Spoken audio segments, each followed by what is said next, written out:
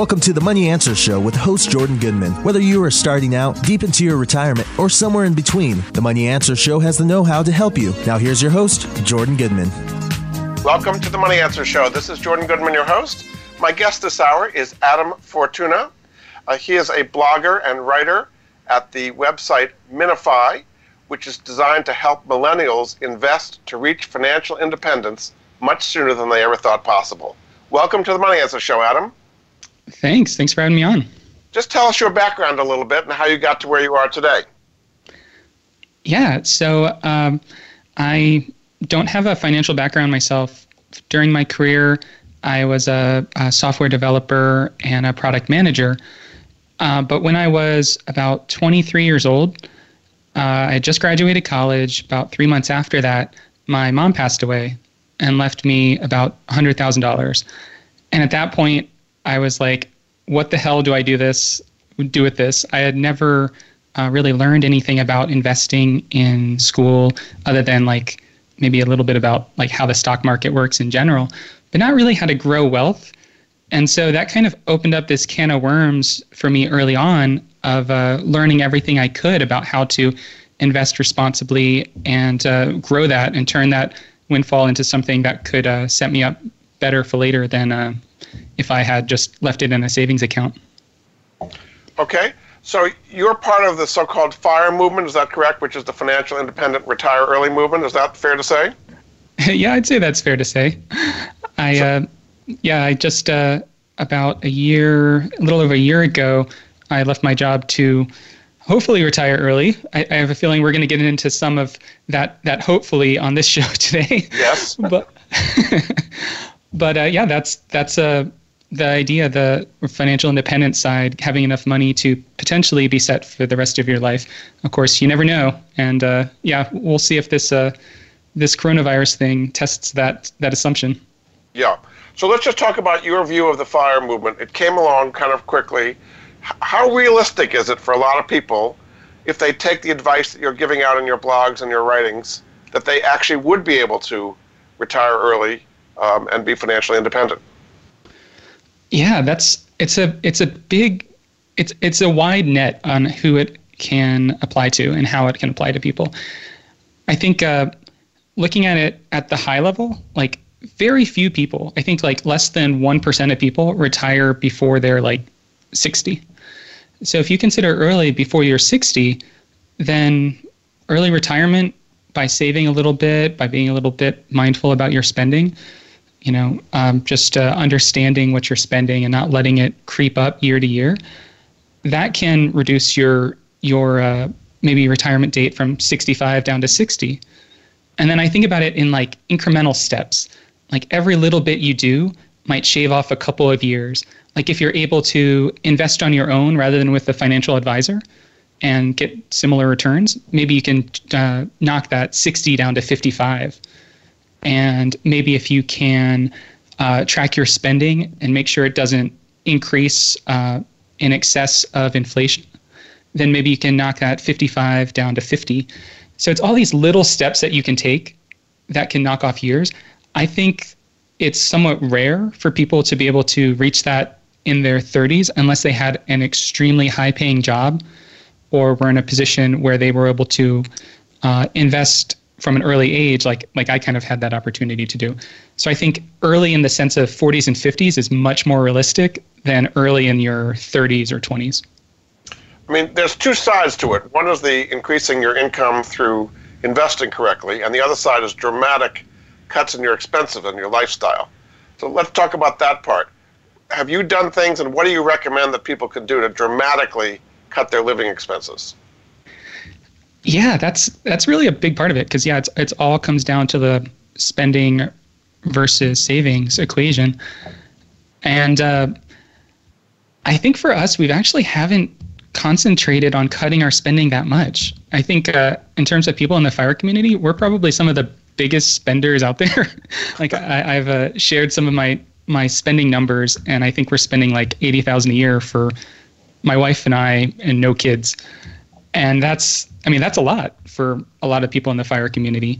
But I think we really focused on like building the life we wanted and the spending level that made us really happy, what that allowed us to do in terms of travel, giving, flexibility, and then started saving enough to meet that $80,000 a year spending habit going forward.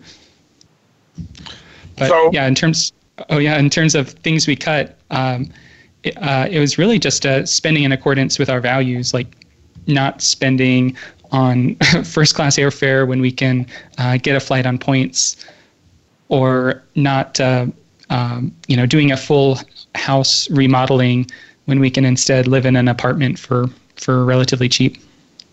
So your whole concept is minimalist, as you call it, right? What is minimalism, and how can the average person go from where they are to a minimalist life and still have a decent life? Yeah, there's a fine line between feeling like you have enough, even though it's very little, and you are needing for things and you're very little. Like, I think about when I was in college, I was living a minimalist life, but it wasn't really by choice. It was really out of necessity. There's a difference now for a lot of people after they are out of college and they're in their earning years, and they're trying to mindfully choose what they want. And one of the things I like is the idea that everything in your house is either useful or beautiful, or that you find beautiful. And that kind of helps limit out, buying a as seen on TV device that you might only use once or twice, and focusing in on kind of everything when you look around your house having a job. And it's not something that only millennials or only people without kids can have a minimalist house. We have a friend of ours who has 3 kids, married, and their household, when you look around, it is very minimalist. I mean, there's a ton of toys for the kids, of course, but aside from that, everything has a use, and so it can happen at kind of any household level. Yeah. So the whole FIRE movement started in the middle of a massive bull market where you could make great returns in the stock market. Let's talk about the current situation where we've had a bear market now, market that the stocks are falling sharply because of the whole what's going on with the coronavirus. How is the bear market going to affect the FIRE movement? Yeah, I think that'll remain to be seen in the next couple of years. But one of the ways that the FIRE community is kind of segmented is into kind of 3 camps of how much you need to save. There's kind of like the lean FIRE group, which is like save 25x your yearly spending and retire on that. It's very bare bones. There's very little room for flexibility if something like this happens. And I think those are the people that are probably going to struggle the most in this situation if they can't either lower their expenses, or if they didn't already have, let's say, 3 years of expenses already in cash for them to use. Because right now, if you're in a position where you had 25 times your spending and then the market goes down, let's say 40%, now you have, let's say, 16x of your spending, and you're strawing out money to just live every month, you might find yourself in a dangerous position in a year or two. But if you have 25 to 30x and you have 3 years in cash, then you have, let's say, 3 years for the market to recover a little bit before you start taking any money out of the stock market. And that situation is kind of where our household's at right now, where we, after we retired, we set aside about 3 years in cash, and we're using that. So a lot of it we won't know until 3 years from now whether or not the market's able to recover from this bear market and this crash that we're going through right now. Is there a third group of FIRE people, or just those 2 groups? Yeah, the third group would usually be called fat FIRE. It's this idea that you're retiring with maybe in excess of 33 times your spending. It could be 35 or 100 times your spending. And those people, I have a feeling they're going to be fine. It just doesn't seem very realistic for most people to even do 10 times their spending, never mind 35 times their spending. Yeah, it's something that takes many, many years, a good wind at your back through a a healthy stock market, and just constantly throwing your money into the stock market and hoping it goes up. I think for people who are maybe just getting into FIRE in the last 3 years, because right now the stock market's basically down to where it was at the beginning of, I think, 2017, like 4 years ago.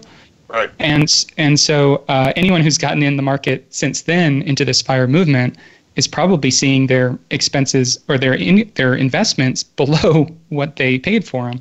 Right. And they're going to, potentially have longer before they can make it to that 25x point. One of the points you like to make is you should not try to time the market.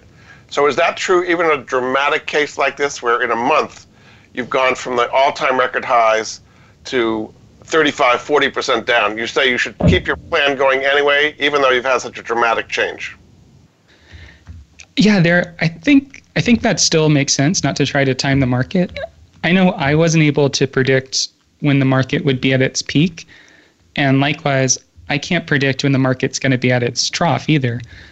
And so if I were, working at a job right now and getting a steady paycheck, I would just be stuffing more and more money as I earned it into the stock market, not trying to time the moment where it gets to the bottom.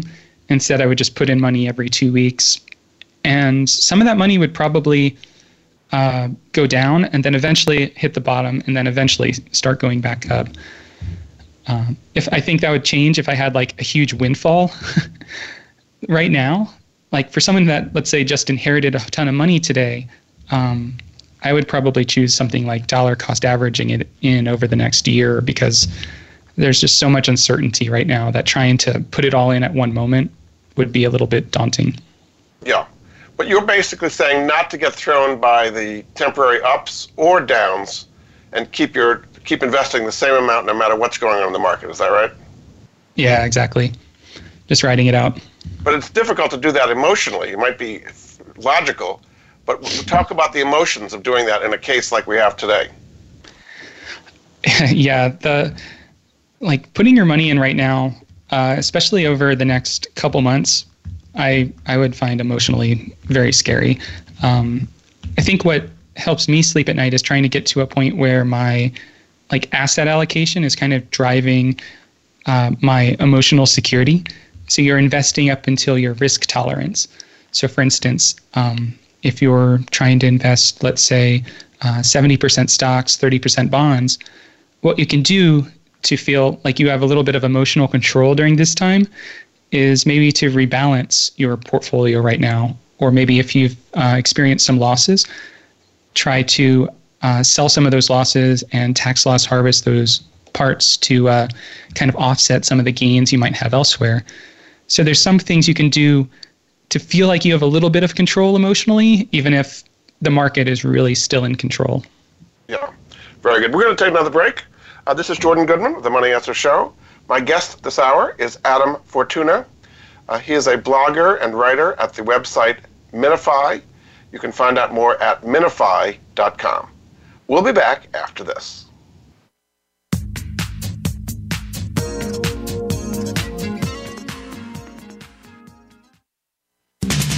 We're always talking business. Talk to an expert. Call now toll free 866-472-5790. That's 866-472-5790. Voice America Business Network. Many industries have been revolutionized by technology in the last decade. Books, music, TV, communications, and now it's happening to our money and the way we pay. Tune in to Breaking Banks with Brett King for a look at how technology and customer behavior will bring about more changes in banking in the next 10 years than in the last 200 years. Listen every Thursday at 3 p.m. Eastern Time, noon Pacific on Voice America Business Channel or on AM 1160 The Voice. You'll never look at your bank account the same again. Your leadership journey must be a continuous process of education and improvement. If you think you've learned all you need to know, think again. Find out the latest from contemporary authors on topics from character to values and everything in between. Discover insights into servant leader fundamentals along with your host, Tom Crea. Tune into Your Evolving Leadership Journey, Mondays at 9 a.m. Eastern Time and 6 a.m. Pacific Time on the Voice America Business Channel. Are you finding your frequency? It can be described as that space between failure and success. It's the future of digital media. It's finding your voice. It's engaging topics, content, and ideas. Jeff and Ryan discuss the digital media space and all of its aspects. It's about making the mistakes, taking the chances, summoning the intestinal fortitude to step out of your comfort zone, and discovering what you can accomplish when you decide to try, decide to learn, decide that you have something to say, and find your frequency. Live Fridays at 12 noon Pacific Time, 3 p.m. Eastern Time on the Voice America Variety Channel. You've been listening to The Money Answer Show with Jordan Goodman. If you have a question for Jordan or his guest, please call us now at 866-472-5790. That's 866-472-5790. Now back to Jordan. Welcome back to The Money Answer Show. This is Jordan Goodman, your host. My guest this hour is Adam Fortuna. He is a blogger and writer at the website minify.com. His goal is to help millennials invest to reach financial independence much sooner than they ever thought possible. Welcome back to the show, Adam. Hey, thanks. Tell people a little bit more about what they can find at minify.com. Yeah, so I started Minify when I was still working as kind of a journal to help me kind of help write about and keep myself accountable as I was saving for retirement. And kind of as I was writing about it, I was kind of focusing on this intersection between minimalism, mindfulness, and early retirement. I kind of felt like they all kind of fit together in terms of like focusing on a goal and kind of slowly working towards it. And kind of over time, one thing that became really clear, both in writing on it and talking to people in my life, was this idea that like basic investing, like a low-fee index fund, diversified investing, is still something that I think most people maybe are a little daunted by and haven't known exactly how to get into it. Or maybe they're doing it a little bit in their 401k, but they haven't really put the time into learning how it works. So maybe they're only just picking the stock that had the biggest return during the last year. And so I started kind of focusing on writing about that topic and kind of how it relates to FIRE in terms of like, if you invest now using this diversified approach, then you'll potentially be able to reach FIRE in some number of years if you keep at it. So do you only recommend mutual funds and ETFs, index funds, or do you recommend actively traded mutual funds or individual stocks? What tools should people use to achieve what you're talking about? There's a lot of ways there, that's for sure. I don't think there's any one way that is like the way. People can do it with robo-advisors, they can do it with financial advisors, but it's going to be harder to do it with a financial advisor that's charging a 1% fee if you're able to get that same return using just like VTSAX, like a Vanguard total stock market fund. So kind of a lot of what I focus on is this idea of like minimal investing. It's like the minimal things you need to know to learn how to invest long term. And I kind of usually break it down into like 4 key areas. Understanding compound interest, which is something that I think most people kind of have gotten by now. The effect of diversification between like U.S. funds, international funds, and bonds. The third one is tax management. So, how much tax you're going to pay on your investments, whether that's capital gains, maybe ordinary income taxes as you withdraw from a retirement account. And then lastly is fees. That includes anything from financial advisor fees to like expense ratios on actively managed funds or passive funds to like front loads or purchase and redemption fees. And kind of after you have an understanding of those 4 concepts, you're really armed with the knowledge you need to really start investing on your own. And that's a good way to start finding out how to if you are working with an advisor, maybe try like just managing your smallest investment account on your own for a little bit and see how that goes, both from a money standpoint, but also from like a mindset standpoint. Like, how do you feel managing this, maybe your smallest investment account? Are you scared to do it? And that was one of the ways I started. And after managing that for a couple of years, I had kind of grown my confidence to the point where I was able to invest everywhere without a financial advisor. So that's one of the routes that I really recommend people to take. So you're not saying people should necessarily just drop their financial advisors and go all to no-load index funds, but it's be a gradual process to gain confidence before they do it. Exactly. There's a lot of risk there if you just drop it and do it on your own, because you don't know how you're going to respond when, let's say, something like the market drops by 30% in 2 weeks. You might instantly sell. I know I was actually investing with a financial advisor during the Great Recession in 2008. And when this all happened back then, I was like, should I be selling this? And my financial advisor was talking me off a cliff, like, no, this happens every once in a while. You should just stick with it. We're going to rebalance, make sure you're matching your risk tolerance and ride it out. And it ended up being really great advice that at the time I probably wouldn't have done myself. So I think it's a matter of working up to the point where you have that confidence to make those decisions on your own without someone there telling you, no, don't do that. So if you were an advisor today to somebody following your advice, and they've been doing exactly what you say, put money into broad index funds, and the market's down 30 to 40%, what is your advice today with what's happening in the market now? For one thing, it'll depend on what the person needs short term. Like if they need money just to live, to pay bills, just to survive, then you really don't have much of a choice. If you kind of have to take some funds out. But if you're investing for retirement and this money is years and years away, I would say this is a good time to rebalance your portfolio. Make sure it's in line with your risk tolerance. Make sure that you're diversified so that when the market does hopefully start going back up, you're taking advantage of those gains. A lot of people that were investing back in 2008, 2009 kind of left some money on the sidelines because they wanted to put their money back in at the most opportune time. And then they missed years of growth. And then at that point, it was too late and they kept holding it in cash. So a number of people ended up holding their money in cash for 5 years because they kept waiting for the next market drop.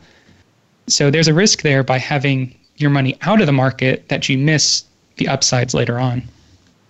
What is your outlook for how this whole coronavirus is going to play out, both on the economy and on the market? Some people talk about a V shape.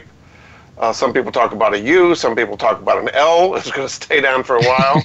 A lot of businesses will go out of business. What is your prediction as to how this is all going to play out in the next few months? Yeah, I've been thinking a lot about that myself. And I know I'm just one more of the many, many guesses on this. I have a feeling as soon as there's a vaccine announced for the coronavirus, we're probably going to see some fast progress up and then some slow progress after that. And I have a feeling until then, we're going to be going down for quite a bit. I mean, right now, we haven't really heard March's unemployment numbers.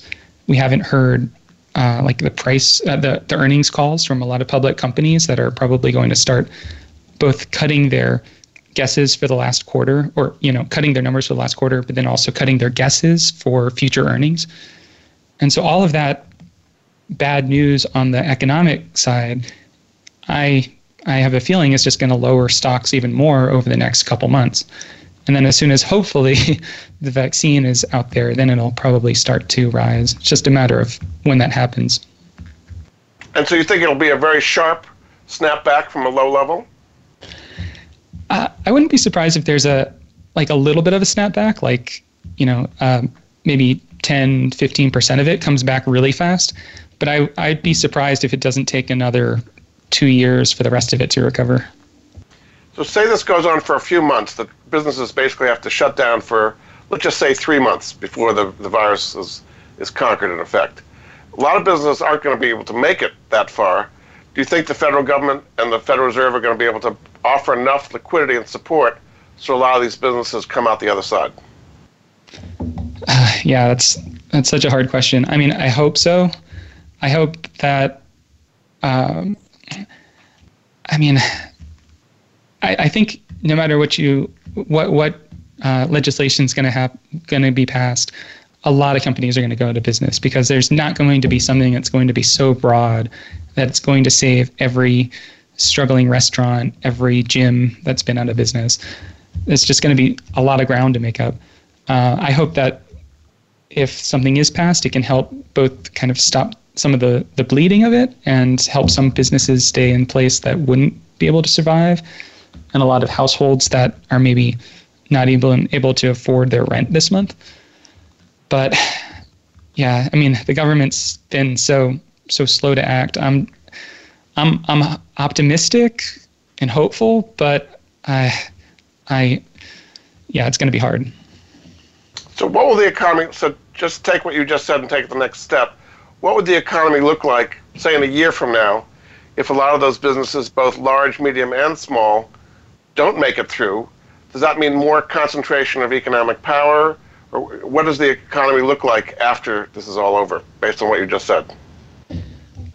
I think in a way it's going to look a lot like the 2009 situation, where there were a lot of companies that were going out of business, and then the people that were still, so a lot of people lost their jobs, and so that meant that the job market was kind of oversaturated with these very talented, skilled people. And a lot of the times that meant people that were just graduating college competing with people who had 25 years experience. And I have a feeling we're going to find ourselves in that situation again, where unemployment is going to start off pretty high, and it's going to take a while for it to come down slowly as new businesses open, and the number of, after a lot of jobs are lost, the number of new businesses starts growing slowly. But I have a feeling that's going to take probably a couple years. So we're in the sharp downturn, then a slower recovery is basically what you're saying. Yeah, I wouldn't be surprised, just based on companies going out of business and small businesses either not being able to make it and new ones having to come in to fill their shoes. Very good. We're going to take another break. This is Jordan Goodman of the Money Answer Show. My guest this hour is Adam Fortuna. He is a blogger and writer at the website minify.com, which helps millennials invest to reach financial independence sooner than they ever thought possible. You can find out more at his website, minify.com. We'll be back after this.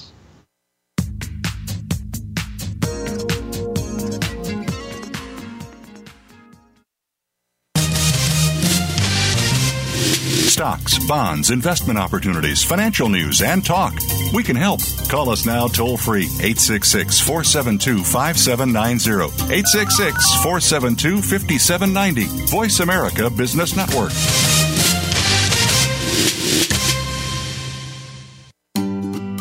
Do you or someone you love have a life insurance policy that's no longer needed or not affordable? Did you know that you can sell your policy for cash? Your reason for buying life insurance has probably changed. Thousands of Americans turn to life insurance settlements to help sell their policies. They act as your representative, getting the highest market offer for you. You've got nothing to lose by simply inquiring. If you're over 64 with $100,000 or more of life insurance, you may already qualify. Call 877-485-6681 to get your free non-binding appraisal or visit fundinglife.com. Life Insurance Settlements. Discover the true value of your life insurance. 877-485-6681. Jordan Goodman is an affiliate. He recognizes quality solutions, forming relationships to help improve the lives of his listeners. Tune in to the Voice America Variety channel on the Voice America Talk Radio Network. Voice America Variety broadcasts a diverse array of topics, reaching a global community. Our experts come from all walks of life, and the topics they discuss are everything from current events, arts and entertainment, leadership, parenting, relationships, self-improvement, career advice, and a variety of other topics. Check us out today. You're sure to find something of interest. Voice America Variety. Talk on today's hot topics. You've been listening to the Money Answer Show with Jordan Goodman. If you have a question for Jordan or his guest, please call us now at 866-472-5790. That's 866-472-5790. Now back to Jordan. Welcome back to the Money Answer Show. This is Jordan Goodman, your host. My guest this hour is Adam Fortuna, a blogger and writer at the website minify.com. He helps millennials invest to reach financial independence, just like he did. You can find out more at his website, minify.com. Welcome back to the show, Adam. Hey, thanks. So you have some specific programs I just want to talk about. The first one's called the Interactive Guide to Early Retirement and Financial Independence. What can they learn from that one, and how can they get it? Yeah, so Interactive Guide to FIRE was something I put together. It was kind of based on this idea that just reading an article isn't as interesting as an interactive article where you're actually putting in your own numbers and the article changes based on those numbers. So the graphs change, even the sentences change with placeholders based on your calculations. And so I think this really makes understanding how the FIRE movement works a lot more fun than just reading an article. And you can get it for free over on my website. On the front page, the main call to action links to it. It's a free article, and it's kind of just a fun one to play around with. Great. And the next one you have is called the Minify Investor Bootcamp. What's in that one? So the Minify Investor Bootcamp is a 3-month bootcamp to learn everything you need to know about how to invest on your own, handle taxes, plan for retirement, and grow your wealth using the stock market.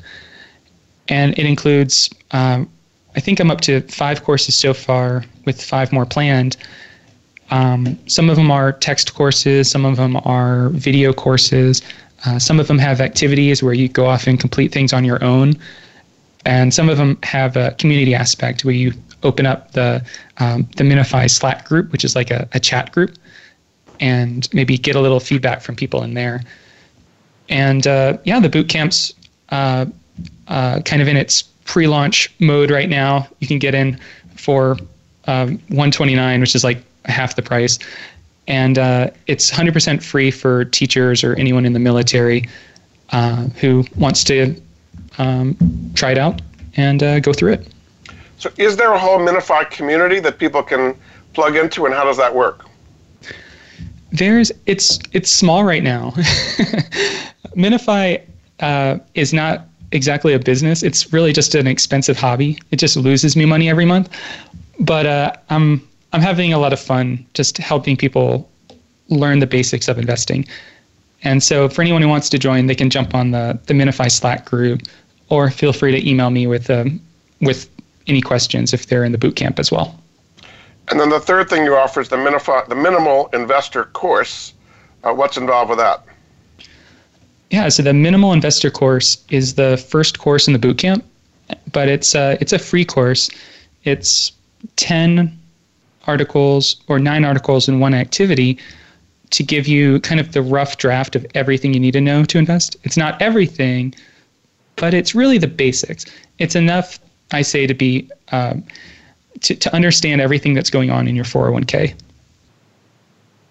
Very good. So let's talk a little bit about real estate. So you have some very strong views on whether people should own real estate or rent real estate. What are the pros and cons there?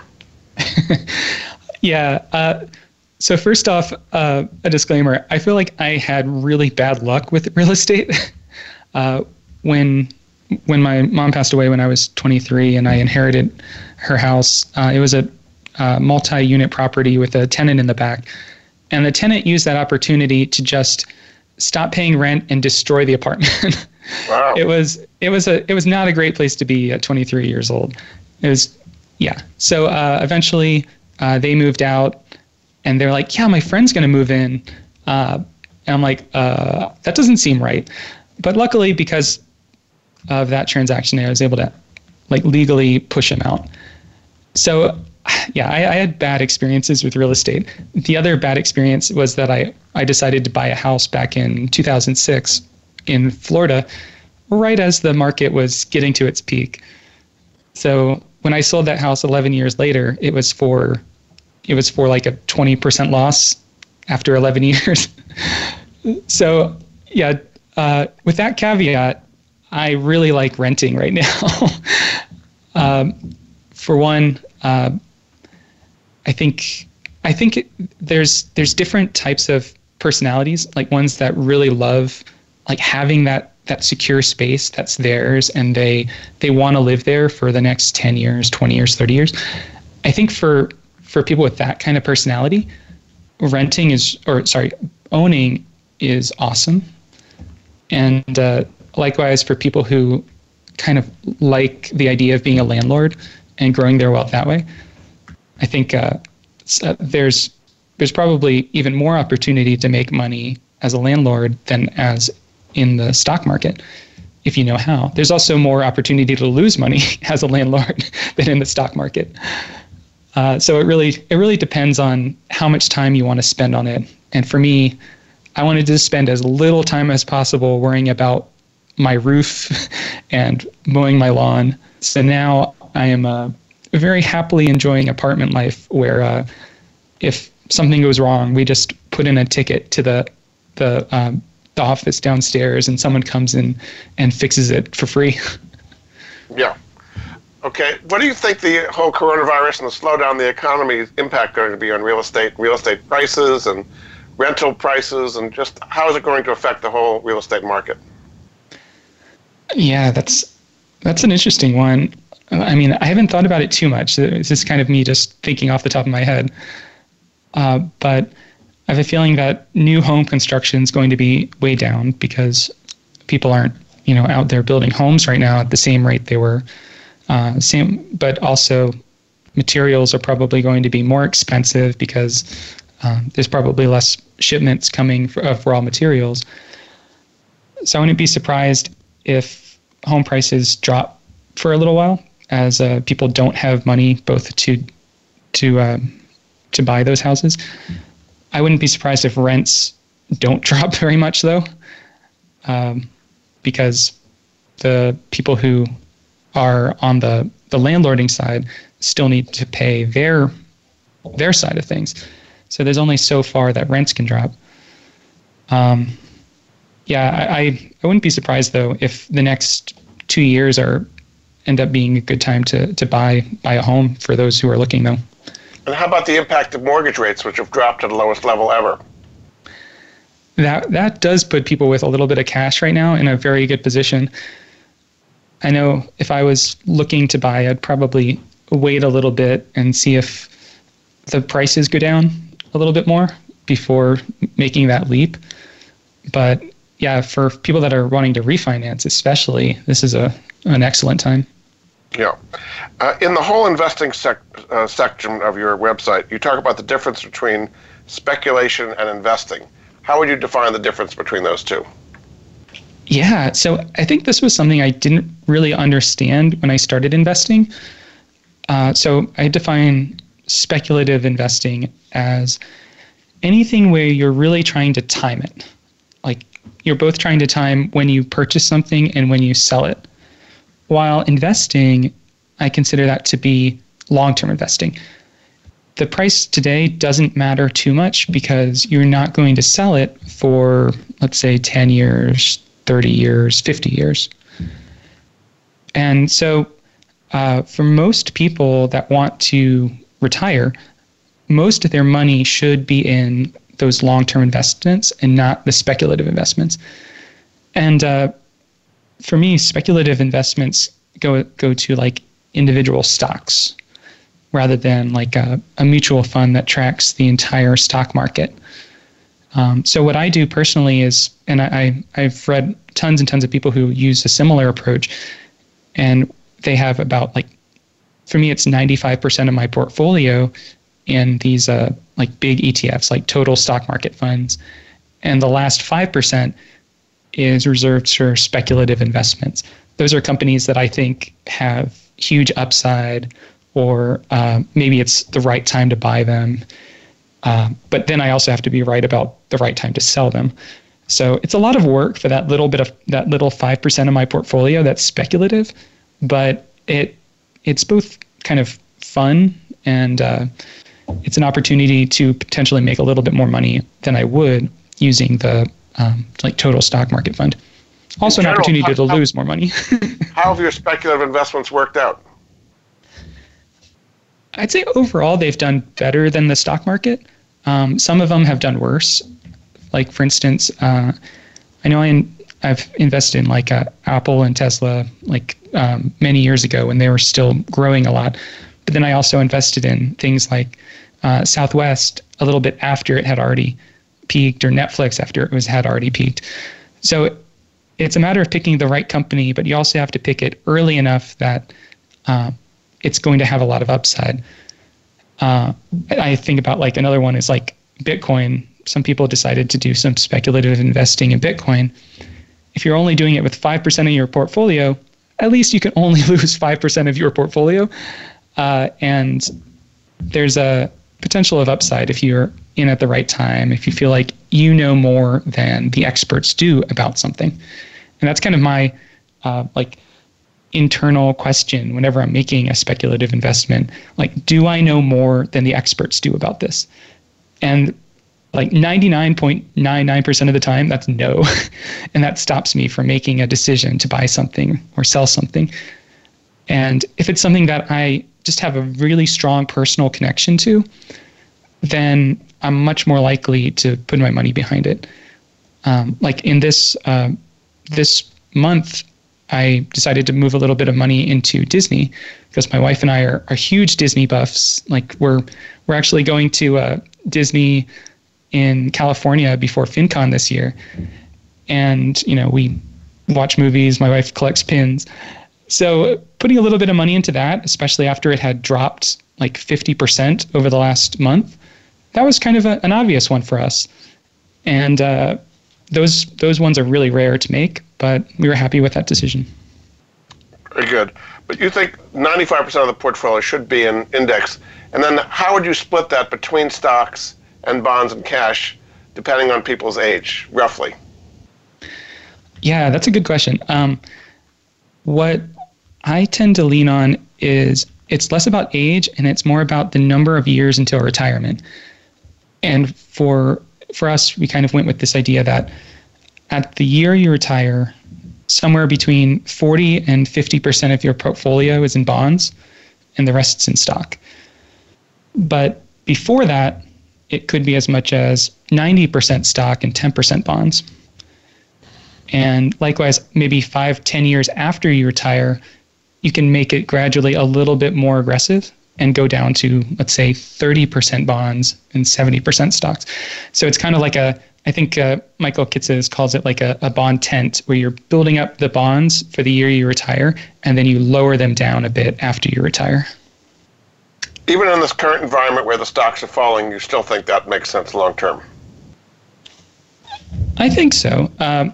I think for us, since we were using that approach, we had a lot less in stocks right now during this market decline than we would have if we were 100% stocks. I think we were about 35% in bonds when the market declined. And that significantly changed our portfolio declines compared to if it was 100% in stocks. Right.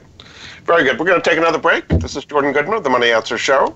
My guest this hour is Adam Fortuna, blogger and writer at the website minify.com, which is helping millennials invest, and also he's in the minimalist movement as well. You can check him out at minify.com. We'll be back after this.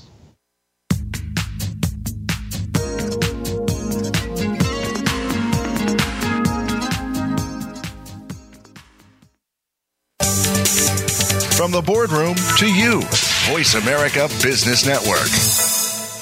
Are you a homeowner tired of making monthly mortgage payments with little progress towards paying down your principal? Does paying off your home in 5 to 7 years without making larger or more frequent payments sound appealing? Paying off your home in full in 5 to 7 years is really possible thanks to Truth in Equity's Mortgage Equity Optimization System, a money management approach that puts your money to work for you 24/7. If you own a home with some equity, have a decent credit score, and verifiable income, you owe it to yourself to learn more about Truth in Equity's program. There's no need to replace your mortgage or refinance in many cases. The system works for new home purchases as well as current mortgages. Your home is your largest investment. Own it outright in 5 to 7 years. Call Truth in Equity 888-262-5540 or visit truthinequity.com 888-262-5540. Jordan Goodman is an affiliate. He recognizes quality solutions, forming relationships to help improve the lives of his listeners. You've been listening to The Money Answer Show with Jordan Goodman. If you have a question for Jordan or his guest, please call us now at 866-472-5790. That's 866-472-5790. Now back to Jordan. Welcome back to The Money Answer Show. This is Jordan Goodman, your host. My guest this hour is Adam Fortuna of the website minify.com. You can check him out at minafi.com. Welcome back to the show, Adam. Hey, thanks for having me. So what are some tax optimization strategies where you can keep your investments and have them compound tax-deferred or tax-free until you withdraw the money? Yeah, there's a lot of options there in the tax world. At first, when I was learning how to invest, I had no idea that taxes played such a huge role in things. And I think some of the biggest ones that were shocking to me were just how much taxes you pay in the dividends from a stock every year if you're holding that fund in a brokerage account. So for instance, you have, let's say, a total market fund or a real estate investment trust fund in your brokerage account, and you might be paying your ordinary interest rate, let's say 24%, on the dividends of that every single year. And that's money that's not compounding and growing. And so one of the strategies to combat that is this idea of tax efficient fund placement. It's this idea that your most tax inefficient funds should go in your most tax efficient buckets. So that was a mouthful. So the idea is things like real estate investment trusts, bonds, things that give off the largest dividends. Those make the most sense in your 401k, your IRA, or something where you're not going to have to pay taxes on it every year. And I think that's one of the first things that's really important to learn as you're learning how to kind of diversify your funds across your different accounts. So you're saying to put income-producing vehicles in your tax-free accounts where it's going to compound tax-deferred or tax-free, and then put more growth vehicles outside of an IRA or 401k because you only take gains on it and it doesn't have any current dividends. Is that what you're saying? Yeah, exactly. And later in the future, when you sell those funds, let's say you have a fund that's grown 1,000% in your taxable account.